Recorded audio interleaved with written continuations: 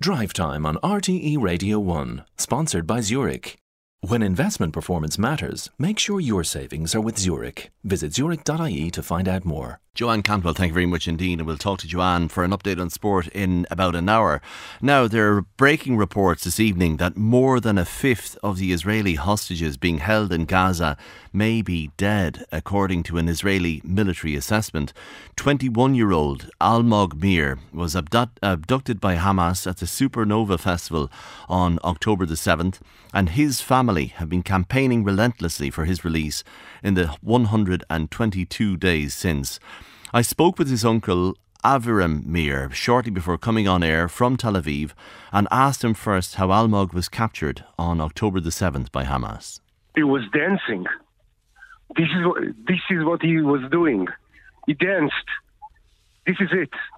He went to a festival to dance, to drink, to have fun. A festival of peace, love and rock and roll. He danced. And he managed to, you told us before, contact his mother on the morning of the attack. Isn't that right? Yes, it's right. He called her on the morning at about 7:45. Told her that the party was over. They are shooting everywhere. He don't know what's going on. He will call her every half an hour. He loves her. And this was his last call.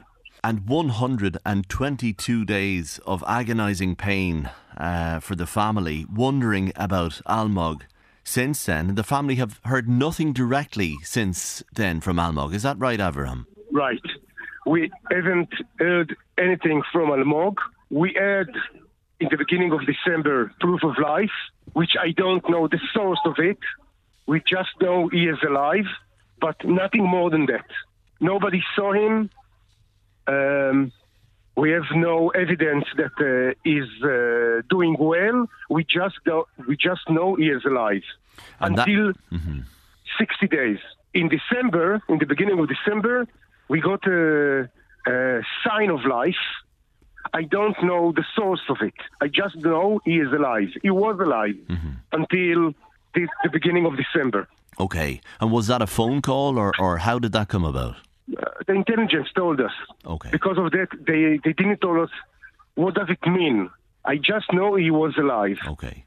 And the family, Aviram, must be clinging to that hope now. Which brings me to today's news, breaking in the New York Times, speculation that at least 32 of the remaining 136 hostages captured by Hamas may be dead, they say. How difficult is this news for the family? Again, it's a knife in the stomach. Again, it's part of the roller coaster that we are living in. I heard about it also. I don't know what does it mean yet.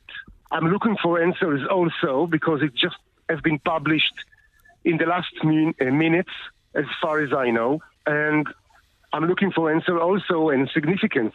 But generally, every news like this turns us upside down. It drives us crazy. This is what it does. I know you're only hearing this. It's a rumor. I don't know if it's a rumor.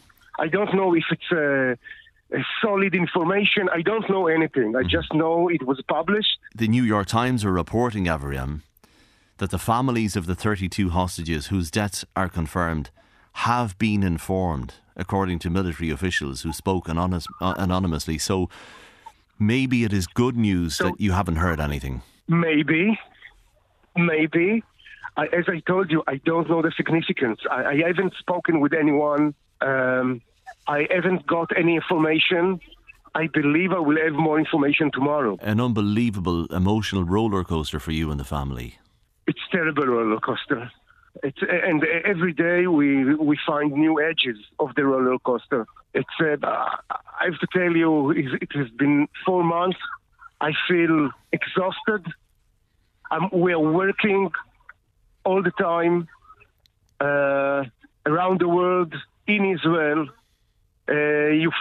Now I'm on a football match of all the football stars in Israel who are playing for the hostages. And while they are playing for the hostages, I got the message. that you are talking with me about. Yeah. So even the audience don't know here anything. So it's very new, and I really don't know what. I'm exhausted. I'm really exhausted. I really understand that you're emotionally exhausted. And while you campaign, and you've been campaigning tirelessly for 122 days, Aviram, you're afraid, I suppose, of getting a phone call confirming the worst or fearing the worst. Yes, that can be the worst. That can be the worst. I'm happy that I haven't got a phone call yet, but it can happen every minute. You know, they are not staying in the Ritz. They are staying in the tunnels of the Hamas. Yeah. So it can be any minute. We are aware about it there, by the way. Mm-hmm. We don't think about it too much, but we're aware of it, of course, that it can come. Aviram, you've spoken to us very honestly and very openly before on this programme about how you feel about the Israeli government operations and their efforts to get hostages back. How do you feel now at this point? Do you feel that what Prime Minister Netanyahu's government is doing is helping to get hostages back, like Almog, or is it a hindrance? It's complicated as everything. It's just getting more complicated. You know, I've been yesterday all day in the Knesset. I met lots of Knesset members. I met lots of ministers. We are talking with them directly, and the situation is complicated. Israel is have to choose between very bad and very, very bad choices. So it's very hard. It's very hard to me also. It's not just for the government. Yeah. As long as the time passes, coming more voices that says that the prices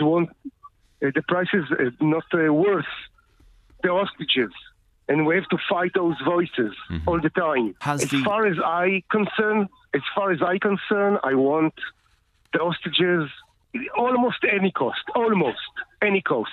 But yes, I'm willing to pay a lot.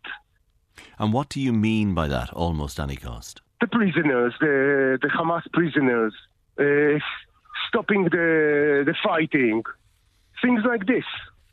And do you think the genocide case at the International Court of Justice, has that changed the mood of the families who are waiting word on hostages? Has it challenged their resolve in any way? Has it put more pressure on the Israeli government, in your opinion? I didn't understand why the Israeli government get into it and agreed to go to the Hague Court. I think that the Hague Court, in our case, it's a circus. There's nothing serious to tell us. And yet, at this point, can I finally ask you, Aviram, with over 27,000 people killed in the conflict in Gaza, are you saying that you would be willing to stop the military operation, to stop the war, if it means the release of prisoners like Almog?